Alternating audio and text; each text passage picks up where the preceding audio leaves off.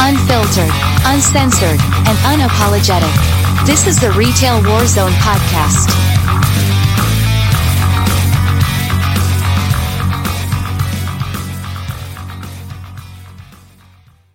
Real quick, we're going to hit the ground running here.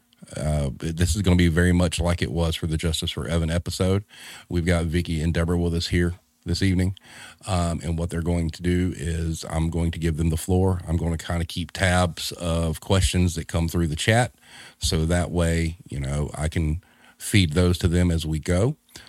Let them educate all of us on this. And one thing we talked the other day, and this is something I really want to put out there, for those of us who have been in the business for a very long time, there are things that we've seen or maybe things we were part of or were told to do that became the norm. And it never occurred to us that, it could be bullying or it could be mobbing. And I think what we're going to find out as we go through these journeys, there's a lot of things we've learned to accept that were just totally wrong and should not have happened. So having said that, who wants to go first? Go ahead, Vicky. You got this. An underground phenomenon, yet it's enormous. The size of it is enormous. And we're here because we're part of the Justice for Evan team for the March 9th events. And that's really kind of our jumping off point tonight is, Evan was bullied and mobbed to death at his place of employment. And when I read the lawsuit, I just was taken aback because it was a blueprint of bullying and mobbing. And that's not so easy to do. It's not something we see because both bullying and mobbing are psychological abuse. And so it's things that you can't easily see. And it's actually sometimes in the non-response that is the response. But again, very just nebulous kind of behavior that's not easy to, put your finger on. But Evans, that lawsuit is, as I said, an articulate blueprint of bullying and mobbing. It really does follow this playbook when you read through the lawsuit with the two supervisors initially harassing him around just wearing his mask around COVID, which is what Kroger had called for. That was their policy to wear a mask. And he was harassed for his political beliefs and things just escalated from there. But it follows this playbook in terms of Evan being this great performer. There was this very vivid description in the lawsuit of an audit that he had as a dairy manager, and just the different timestamps of when people put outdated product, or he perceived that people were putting outdated product to sabotage his audit, and he had stayed late in order to make sure that his audit wasn't going to get sabotaged, and all of these other abuse mechanisms that were used. There was sexual harassment involved that he had reported. There was threats of tracking his internet usage. It all kept escalating to the point where people were following him home and staying outside of his home for great lengths of time. And neighbors were reporting on this. This wasn't just him who observed this. And it really, it also escalated to the point where after he was told that they were going to monitor his internet usage, that they had also sent him child pornography. And it escalated to this point where, he was written up several times after this audit had happened. And it got to this point where he felt trapped and, which we've seen in other situations where people feel like there's this impending abuse for things that never happened. He felt like he had ended up quitting, but he felt like he was going to get fired. And then he felt like he was going to receive criminal consequences for the child pornography piece of it. And that's around the time, the day that he was supposed to have a meeting with his supervisor, was the day that he died, where he took his life. And, he had an episodic break before that, and just really clearly couldn't see other options for this. It became this hopeless situation where no matter where he turned, there was nobody helping him who should have. So we see this a lot in those dynamics of someone who's just this great employee being targeted for whatever reason. Their supervisor sees their competence as a threat, or they want to replace them with somebody else, which was the case here with Evan. And it escalates to the point where the person questions themselves. They're convinced that they're incompetent, or they're just convinced that things are happening that aren't, or vice versa. And then they're driven to this point of reporting a problem. And then that's where that mobbing comes in, where either the department or other people are joining in on the abuse, or the company is ignoring their situation. And in Evan's case, both were happening. He had reported the sexual harassment. He had reported the abusive behavior, and they wouldn't even, they wouldn't even allow him to transfer to a different store. So, that's when like I said, the tactics escalated, and he felt alone and vulnerable. And this is sort of like the abuser playbook that we see time and time again. Now, Vicki, what were the statistics you said, like the percentage? Well, from 2017, I know there's more recent statistics, but I don't know them off the top of my head. But in 2017, there was a Zogby National Scientific Survey done by the Workplace Bullying Institute, and over 60 million people were bullied and mobbed in the workplace in 2017. That actually was the year that I was tormented day in and day out by a bully in the workplace. And at the end of it, just as Evan did, I reported to the proper authorities. I did all the right things. But because employers are not liable for psychological safety, they proliferate it to avoid liability. So, I reported the bully, but my employer did nothing about it. They just let me remain under that day-to-day stress. I was under the stress for 15 months. And like Evan, when I did realize that I was going to be fired, and so when I went out, I just left work and went out, on FMLA, which I was grateful for. So getting back to, Evan's story, that's what he did. He was doing his job. And by the way, targets like Evan, like myself, Deb, we've all been targets of bullying. The descriptors of targets they are the best employees. They're dedicated employees. They're hardworking employees. And Evan exemplified all of that. He had been there for 19 years. He never missed a day of work. He, and had never been written up. He was an exemplary employee, and he was being tormented. There's obvious, people knew it, and there was evidence that he was being tormented by two other people. And his company, he reported it. He went to the ethics line. He went to his union steward. He did all the right things he was supposed to do, and his employer ignored it. And so, again, this is where I was saying it's kind of nebulous, but, Kroger is not doing anything, is doing something. What they did was they left him in a cesspool of stress. And silent killer stress that's what silent killer stress kills. And Evan was, it was bad enough, the stress that he was under with the bullies. And then when his company just left him in all those letting this audit happen, and violating him as a person with all these other accusations. And, he left his job, he quit. From there, we know he had a break after, a mental break. And that's what happens. People can only take so much stress. We're all different. The same, boiling water that softens the carrot hardens the egg.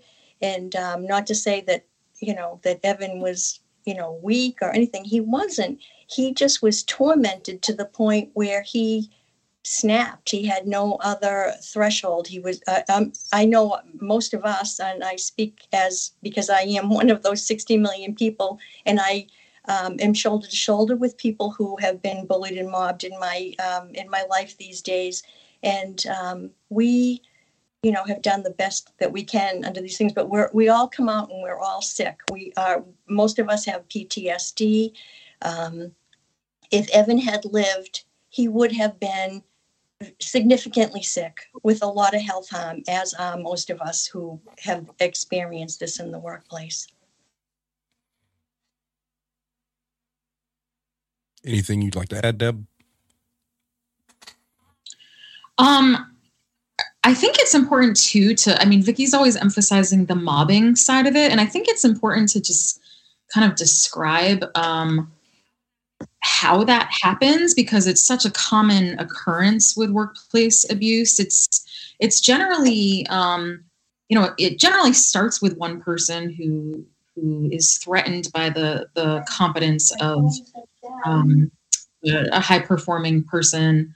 It's not always that situation, but it's commonly that situation. And then it can often be a situation where that person who has the power and control, because this is all about power and control, they write the narrative once they realize that they want to go after somebody. And having an isolated bully is one thing. I mean, if this were happening in a healthy work culture where, they did proper investigations and they did give consequences for the bully, then that would be one thing. But most often that actually happen. What happens is the bully will, tell their boss that this person is a problem. They'll start to question their mental health or their performance. And then they'll start to put bugs in people's, the coworkers' ears, so that they'll realize that if I, side with this person, then I'm going to get targeted too. And so it just becomes this like smear campaign where the person who's being targeted really feels isolated, and then their performance does start to decrease because they're ridden with anxiety and depression and stress and all of these other effects of the trauma. And not only that, but when they do decide to follow the protocol that they're taught by their employer, especially when they're training on, discrimination issues, or if they are training on workplace abuse, then someone might go to HR or a higher expecting some sort of consequence for the bully. And I believe Vicki mentions that the employer is only concerned about their own liability. So even in like very clear-cut discrimination cases, we see that, the employees have been trained. They then go to HR when something happens, expecting them to actually do something. And then they don't do something. And it leads to this very big sense of betrayal. And not only that, but the employer does what they can to push out the liability, which is the person who's complaining, instead of actually addressing it, instead of doing a proper investigation, something that's swift, something where they're trying to collect the evidence and talking to witnesses and making some sort of decision about how to handle the situation. So that mobbing piece of it is really a strong piece of it, because there's, we believe that the employer is going to do something about it. And then when they don't, it's this huge, huge sense of betrayal. And then a lot of people also believe that this has to be illegal, and it's not. It is when it comes to being a protected class. So if you are being discriminated against for your race or gender or disability or age or a whole number of protected classes, There is legal recourse, but even that is really, the cards are stacked against people who report. They, it's basically this David versus Goliath situation where the employer has all the resources, all this money, and the relationships with the, they're going to have definite legal representation, and those lawyers are going to have relationships with the courts already. And it's just like, the little guy going up against this army, and this it's a rigged system. It's really designed to keep the people. I always say keep the people who write the rules. It keeps those people in power. So it's really a system where the people who are in power are doing whatever they can to maintain that power. So I just wanted to really emphasize how that mobbing piece works, and how it can lead to PTSD, because people have an expectation here and they're like extremely disappointed, and that's where the trauma, the shock of it all can come in. So there was something that was in the chat. Why do you think it seems to typically be the exemplary employees that are getting targeted? I mean, I can chime in on that. It's such a convoluted phenomenon, and when you keep pulling back the layers, it's just you shake your head. You never sit there and go, wow, yeah, this makes sense. It doesn't make sense. But bullies, I guess we have to go back and talk about them. We've talked about targets being hardworking. Bullies, their MO is that they're very highly insecure and jealous. So that's kind of what happens here, is that people who are in the workplace and they feel, for whatever reason, they feel insecure, they feel threatened by people who do their job well. And so what they have to do is everything in their power to eliminate that person who is the good, because they don't want, they look better when the good person's gone. So that's kind of a long story to say that, Evan could have done Shannon Frazie's job with just his baby finger.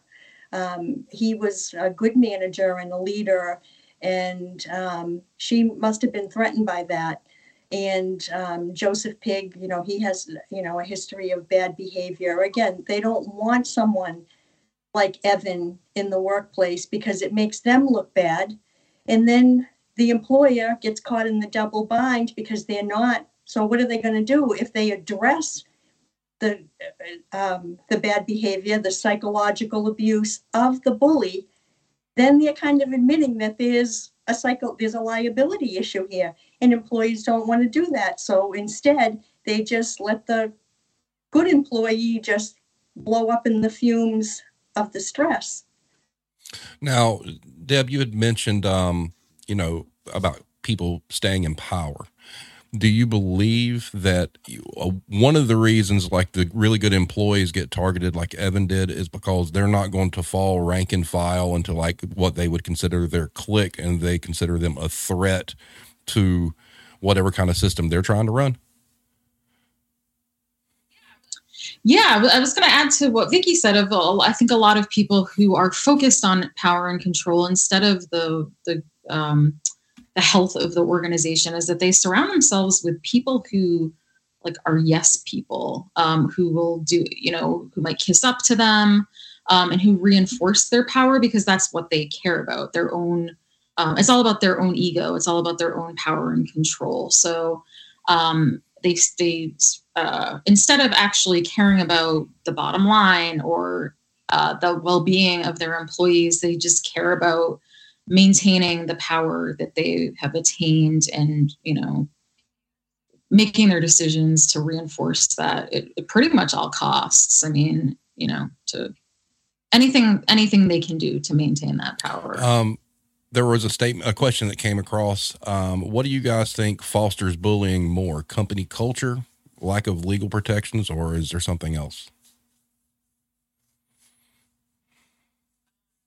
I think it's a number of things. I mean, definitely the work culture, definitely HR departments and higher ups deferring to their legal departments on this. It's also our overall culture that reinforces both positive stereotypes and negative stereotypes. So this issue, even though we have discrimination law, and it's not very effective, but this issue is so intertwined with discrimination. So a lot of this is certain demographics doing what they can to keep themselves in power and playing on, the positive stereotypes of their demographic group and playing on the negative stereotypes of other demographic groups. So we see this a lot around, stereotyping women as highly emotional, or age stereotypes, race stereotypes, people with disabilities stereotypes, and just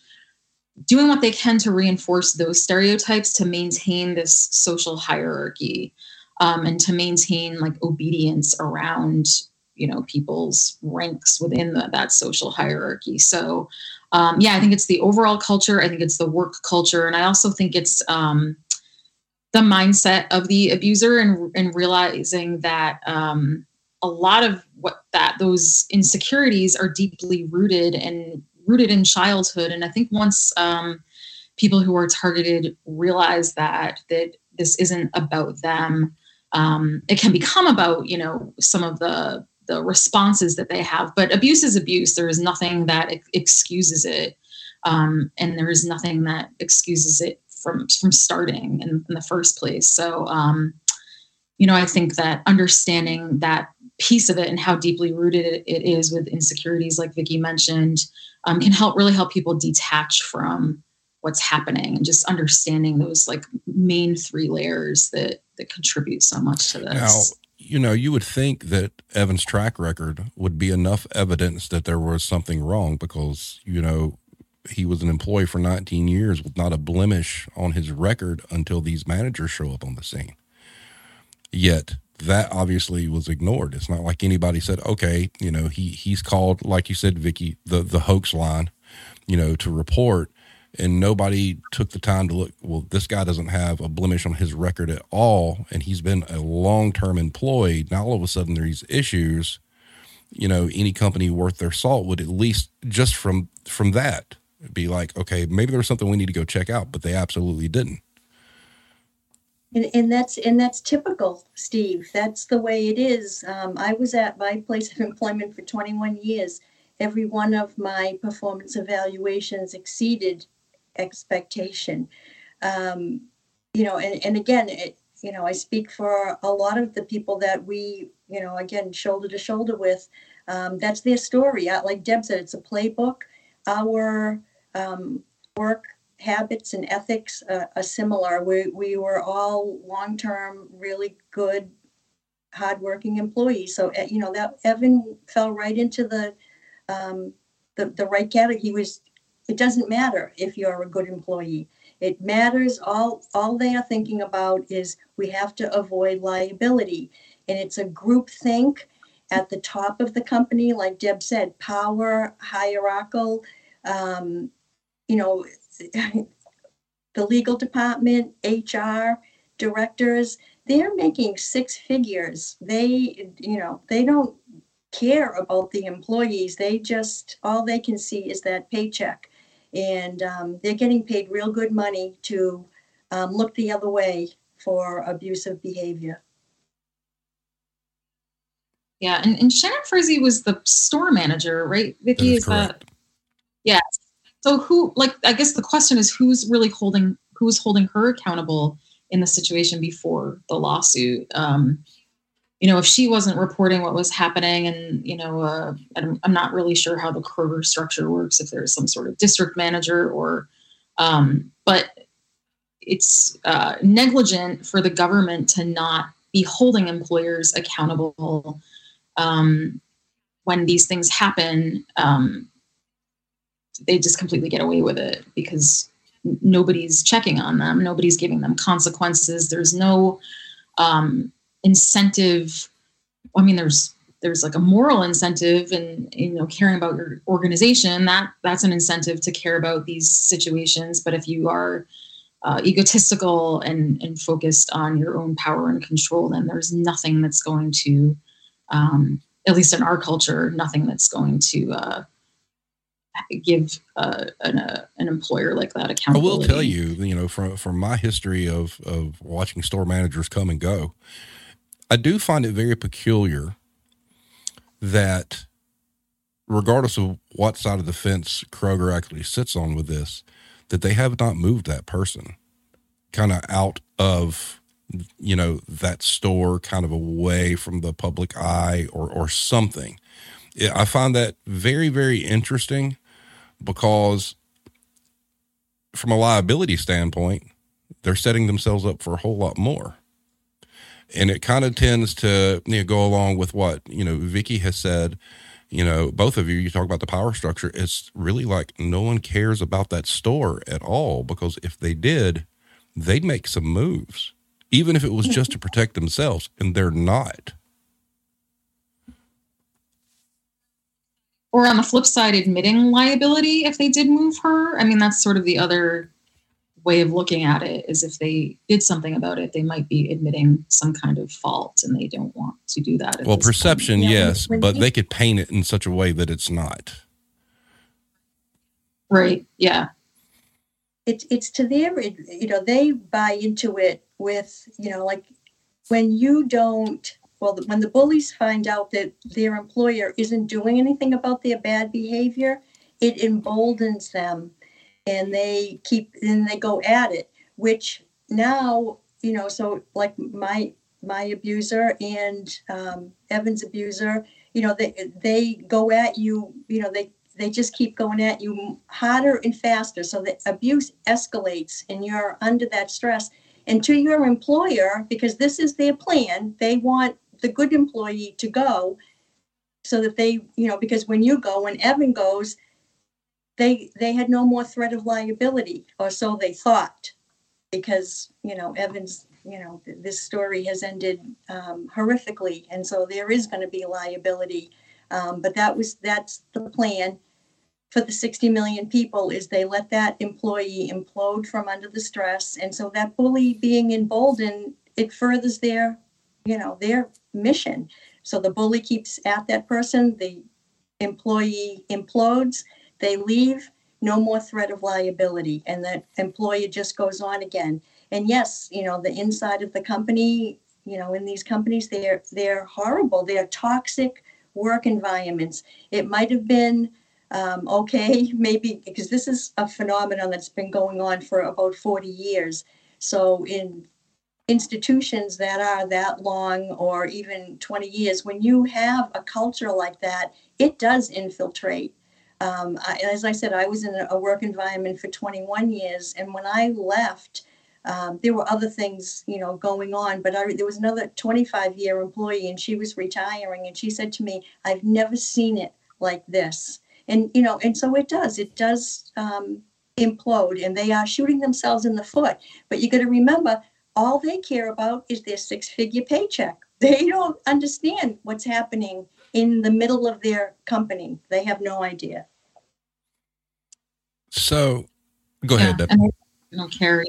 Yeah, I was just going to say, and they don't care. They just, they're like, they're living in that bubble. They just want to do what they can to maintain their power. And that's why a lot of them are so out of touch with what's going on, because it's just, not on their radar. It's not in their self-interest to monitor their culture or to, know about these types of things. So from your guys' experience and, all the work that you've been doing with this, can you kind of go over maybe just a few things that maybe a lot of people in the workforce have dealt with that they think are day-to-day things that are just things that should not happen, that may indicate that they're being targeted? Yeah, I can go through some things. I mean, one of the more obvious things is verbal abuse. So, this could be like name calling, harsh criticism, rumors, gossip, backstabbing, threats, that sort of thing. And I mean, the list goes on and on about, you know, the types, the actual tactics people use. But then there's sort of like more undermining the sabotage approach. This could be like excluding people from meetings, not giving them the resources that they need. It could also be treating them unfairly, doing what's called gaslighting. So, you know, convincing somebody that, or convincing somebody that their reality is not their reality. Whether that's like omitting information or making them believe something else is the truth. But that sort of unfairness can take the form of things like demoting somebody without cause, micromanaging them, having inconsistencies when it comes to rules across the board, discounting their accomplishments, blocking their requests for leave or training, removing responsibilities with no explanation, which is something that happened with me. Unreasonably heavy workloads,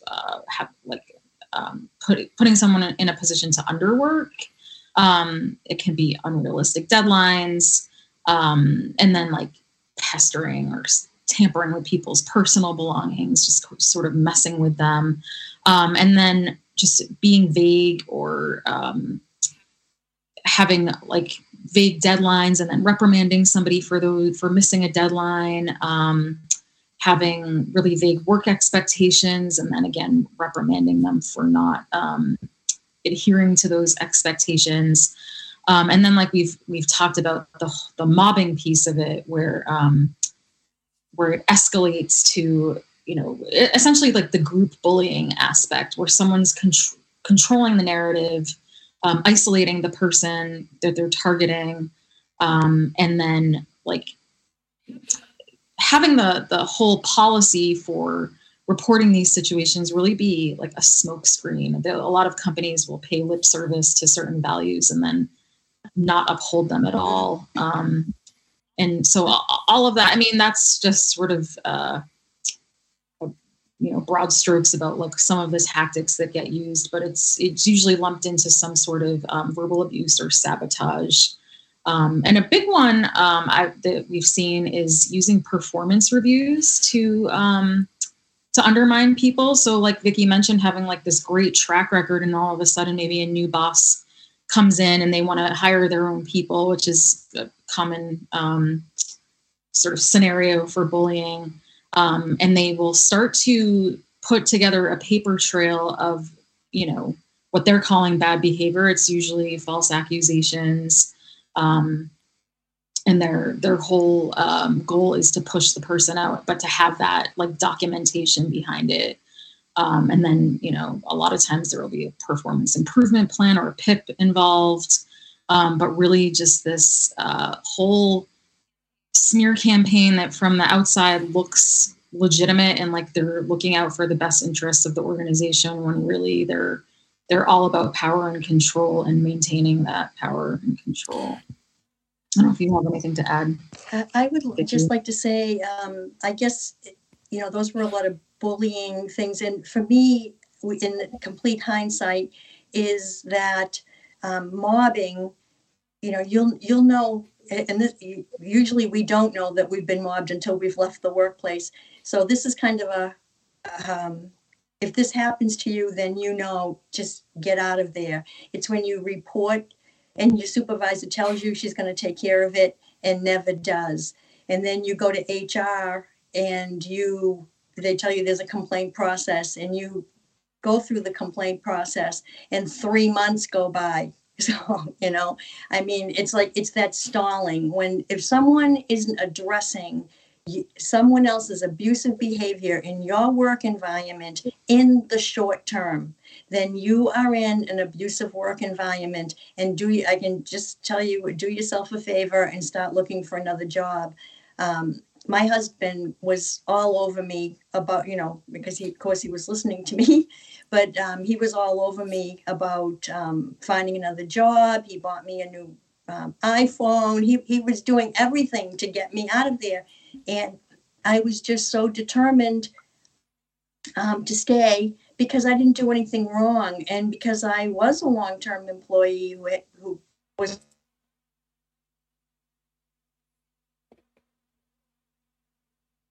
Uh-oh.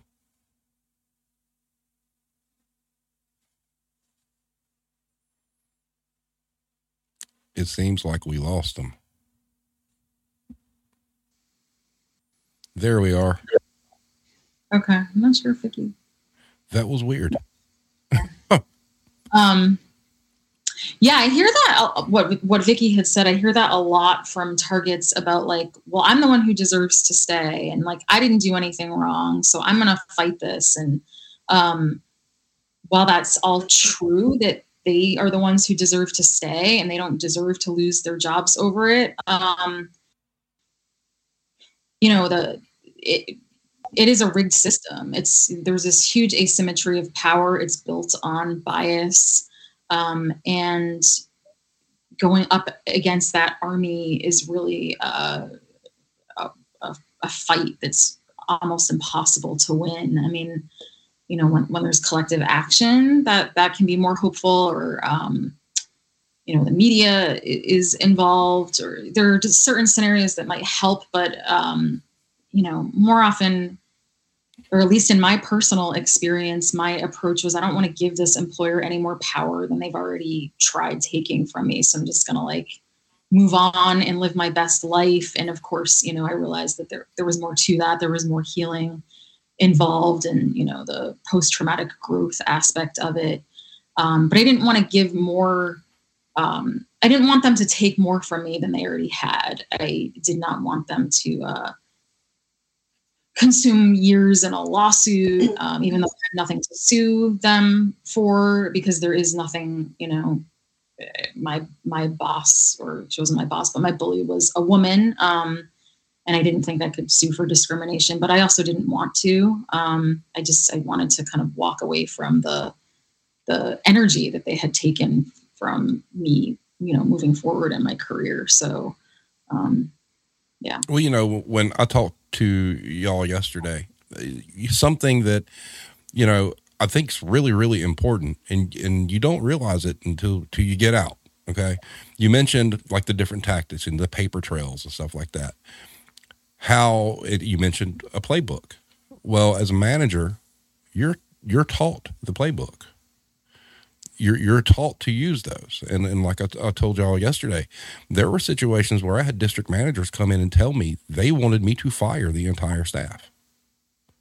And what did they say? Start documenting everything they do. Paper trail it. So when you look at a culture like that, you're being taught from the top down. You're not looking to enhance people's performance. You're looking to eliminate problems. And that's how they really look at it. It's like, okay, here's your steps of what you're going to take. Make sure you get their signature on this piece of paper. And then when we get enough on them, we're going to send them out the door. And that's the playbook. I mean, that's performance evaluations. You're 100% correct. That can be a tool of pain intentionally, because 9 times out of 10, as a store manager, you're not allowed to have the final say. And if that district manager does not like a certain employee that you're praising, they'll shoot it down and make you give them a lesser score to help push them out the door. Yeah, I mean, it's really about the people in power control the narrative. And, as we've seen with discrimination law, employers are going to find whatever loopholes they can to maintain their power. Luckily, we've seen with the Great Resignation that people we're still trying to push for a law so we can prevent this behavior from happening, and expand rights for workers, and all different ways of, the workplace abuse is happening. But there are other policies or just trends, I guess, that will also help get at this, like the Great Resignation being one of them. Pulling healthcare, separating healthcare from jobs, can provide more of a safety net for people. Just anything we can to get at providing more of a safety net for workers, and making it easier for them to leave a toxic situation rather than them feeling like, they're put in these positions to decide between their health and a paycheck, and they're forced with these really tough decisions, because a lot of people, they might be a single parent, they might have a whole family to support. I mean, there's a whole host of very stressful situations that could compound after leaving a stressful job. So, from the awareness standpoint, now, Vicki, I know both of you have testified and whatnot, and I know we kind of touched on legislation. Kind of tell everybody, as you guys try to propose this for what it is, which is, mental health related, okay? The pushback that you guys have gotten from advocating that. I can't say that it's pushback that we've gotten, but it's lack of awareness. As we said at the beginning, this phenomenon of bullying and mobbing is so covert and difficult to understand. People don't know that it exists. When you say someone's been, when I was saying to people, someone's bullying me, people imagine that it's just someone, yelling at you, or they might even think, well, gee, maybe, Vicki is being a pain in the neck and she deserved it or anything, but they don't understand that there is someone who is tormenting you with all the tactics that we talked about, day in, day out, hour on hour. You're interfering with your work on multiple levels. It's mental torment. So again, it's not just that's the biggest problem. So that's why, for March 9th, next week and everything else, we have been, partnering with the Justice for Evan campaign because, we brought our experience to their campaign. They have done such a phenomenal job. Jana, Erica, Amy, getting the word out there to what happened to Evan. And not one of them, they haven't been bullied. They didn't even know what bullying was, but here they were like fighting our cause. And so, that's what has, brought me to this, to stand with them as well as many others. We have, I believe it's 12 or 13 states. We have a team at the White House on March 9th. And most of these, outside of Jana, Erica, and Amy, all of those posts are going to be manned by former targets of bullying and mobbing, because this has just been such a, I don't know how to say it because it's such a horrific thing. Evan Seyfried died. He was bullied and mobbed to death at work. He did nothing. This was preventable. And it's just been so overwhelming for all of us to just stand by. We can't stand by. And they have had a cry for justice for Evan from day one. And I think Amy had buttons made, days into Evan's passing. And I have one on, and we're going to be wearing them at the March 9th event. Again, I can just add on to that, Steve. I think one of the issues, to add to what Vicki said, is one of the issues is definitely public awareness. I think people who haven't experienced this can sometimes victim blame, and they don't want to believe that this could also happen to them. They want to believe that we live in this just world where the person who's being targeted had to have played some role in the abuse that happened to them. So that's one piece of it. The other piece is that, aside from this workplace abuse and mobbing needing to be household terms, just like we needed to make domestic abuse a household term. And this phenomenon does parallel the way that domestic abuse operates.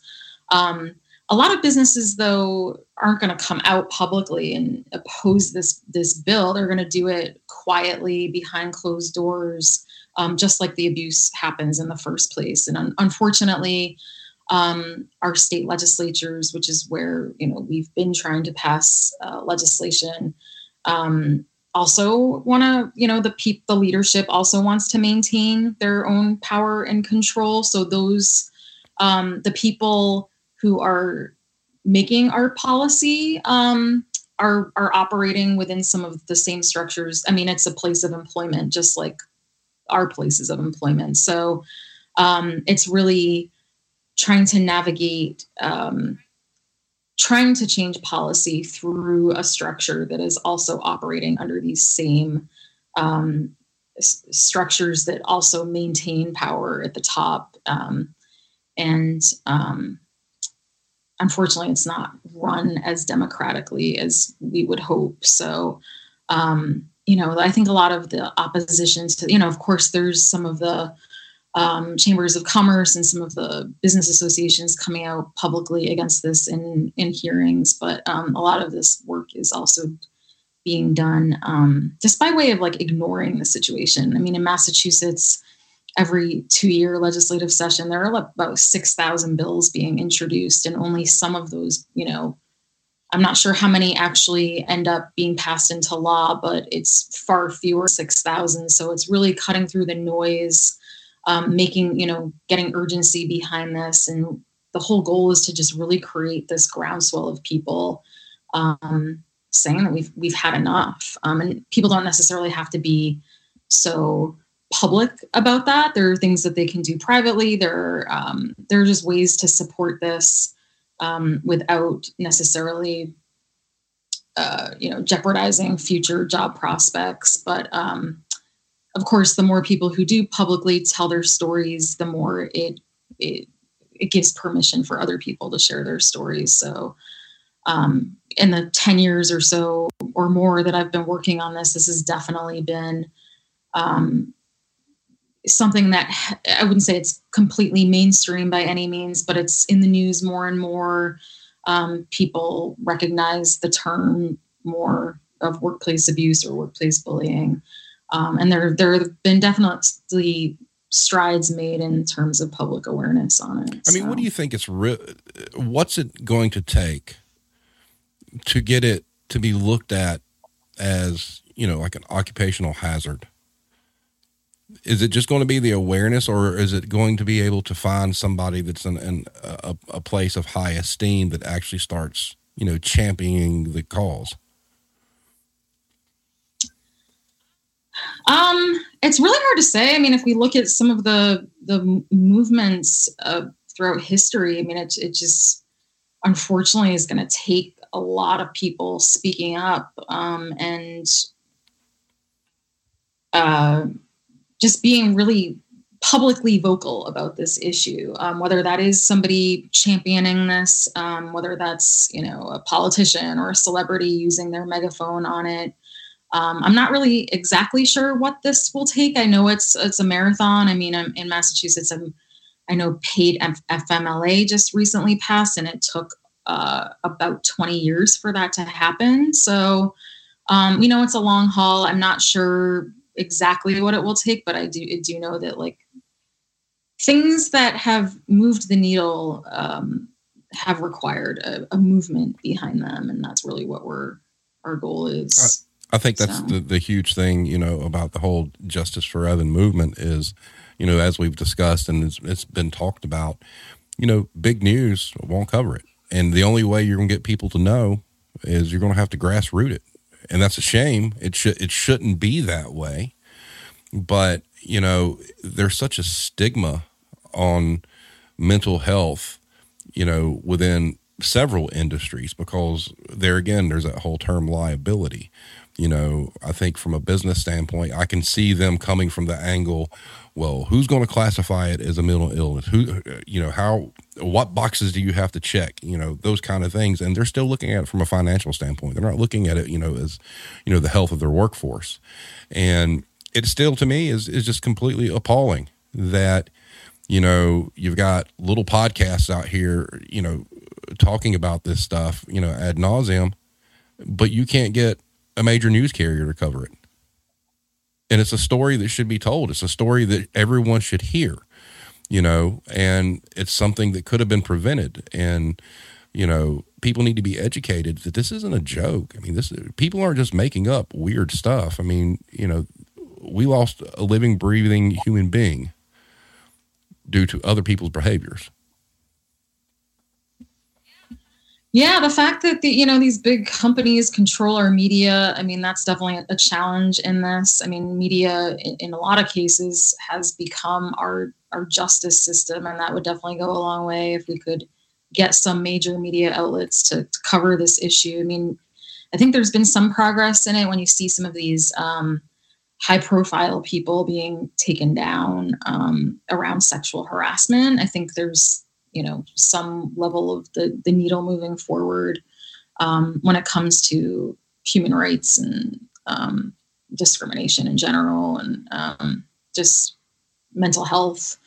But yeah, unfortunately, that's a big obstacle in this because, there's not this, they're not ready and willing to take on this issue because of their own self-interest. It always kind of goes back to, what's in it for them to make a certain decision and kind of predicting, what's gonna make them take an issue on. I mean, luckily we have social media and blogging and different ways for people to share their stories. But yeah, it's a huge challenge without some of the major news outlets taking it. Yeah, and they've got to be scared because when I first started talking to Jana, there were journalists that I had contact with that, worked for some rather large publications. And I sent the story to them. I'm like, you might want to cover this. Crickets, not a word. Not a word. Mm-hmm. And, I'm thinking this is the kind of story that if you cover it properly, if you're a journalist, can really help your career, and, if you do an expose on this kind of thing. Nope, not a word. Which is, that's just frightening. Yeah. Yeah. I mean, I guess luckily we're seeing some major outlets pick this up, but not nearly enough. I mean, there was a Washington Post article about Evan's story last July, I believe. And then, the Boston Globe in our area has picked this up a couple of times. There was the whole Scott Rudin case where he, story, I should say, where the film and Broadway producer who, he was sort of like the Harvey Weinstein of just general workplace abuse. Mm-hmm. And the Hollywood Reporter broke that story and then the New York Times picked it up. So I think it's just, it's happening. It's just very slow and unfortunately not enough, which is disappointing. Well, so. I do appreciate what you guys are doing. And, like I told you guys yesterday, going on my own little journey, with what I do, you learn a lot. And, when you take the blinders off, from carrying that set of keys, you start to realize, I thought it was messed up to begin with, but then you realize how really messed up it is. And, unfortunately, Evan's situation could have been prevented. And there's millions of people out there right now that are going through similar things that he did. And no one knows about it. And it's a dirty business, especially from the retail side. It's a dirty business. And mental health is the last of those companies' concerns. All they're worried about is money going in the till. That's it. So, what you and Vicky have been doing has been great. I've been extremely honored, being part of it, having the conversations with Jana and Jerry and Erica. Speaking of which, next Wednesday, I've been in contact with Erica. I know she's going to be joining me. We're going to try to do some sort of like wrap up of the events of that day. So if anybody's involved or whatnot, please send me pictures, videos or whatnot. It's going to be a recap of all the different things that happened that day, you know, with all the information that we can get, because I think it's appropriate to see. You know, it's real great. You know, you can see on social media these different things, but if we can encapsulate it and have it in one location where you can see all the different things that went on that day to see how important this really is, I think it's needed, and I think the family deserves it. So, but having said that, we're sitting at a little bit over an hour. Obviously, there may have been some transmission issues with Vicki. Deb, is there anything you want to close out with real quick? I just want to thank you for bringing light to this situation, and you know, your covering of this whole issue around Evan and workplace abuse and mobbing in general. I mean, it is such a game of obedience and power and control. And like you said, once you kind of like pull the curtain back on it, I mean, you can really, it's a scary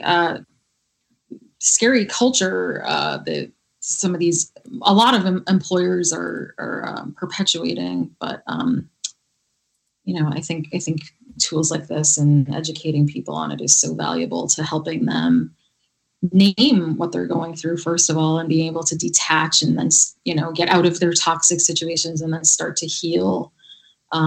It's just such a powerful, it's just so powerful that you're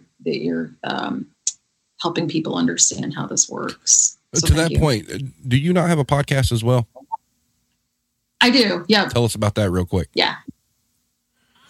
It's called Screw the Hierarchy. It's about this overlap of workplace abuse and these social hierarchies that get reinforced, like I mentioned earlier. So it kind of started out as talking a lot about that, and I still do, but it also we also talk about a lot of like the healing side of things, anything from like how to deal with anxiety to limiting beliefs, all sorts of sort of tackling this issue from all sorts of different angles to help people understand what they're going through and how to move past it, or how to cope with it and heal from it. So. Yeah, folks. So go check that out. Every voice is important. Every single voice. So it's like we had somebody on Twitter looking for somebody for a documentary about pharmacists, and, you know, looking for us to help them out to get some people. And I'm like, every voice matters. Here's you another place to go. So having said that, Deb, thank you so much for being here. I do appreciate it. Thank you. I will email Vicki and tell her thank you as well, seeing how there were some technical difficulties there. But as always, this has been great. You know, anything you guys are involved with, you know, on Wednesday next week, let me know, or you can shoot it to Erica or Jana. Like I said, I've still got some conversations to have with Erica. I just know that she's going to be on. I don't know if Jana's going to wind up being on or not. But like I said, I want it to be kind of a celebration of, you know, people's voices being heard for this cause. So anything you have that you can add to that, just let me know. Okay. Yeah, absolutely. That would be great. And I was going to say, if people aren't near a location where there is a protest, we're encouraging people to like hold up a sign that says "Justice for Evan" and take a picture of it and post it on social media with the hashtag "Justice for Evan," just to like keep the conversation going, keep it alive and on March 9th. And absolutely. That's a good idea. Need to get with Jana on that. Tell her I'll start helping her spread that too. So, but anyway, you have a wonderful rest of your evening. Thank you so much. Is it still cold up there? It is. Yeah. Well, you're gonna be mad. It's gonna be 80 degrees here tomorrow. So enjoy it. We'll try to. But anyway, you have a wonderful night, and we'll be speaking to you soon. Everybody, Wednesday, March 9th. It's important. We need a good showing for this one. See everything that happened that day. So everybody have a great night, and we will see you next time.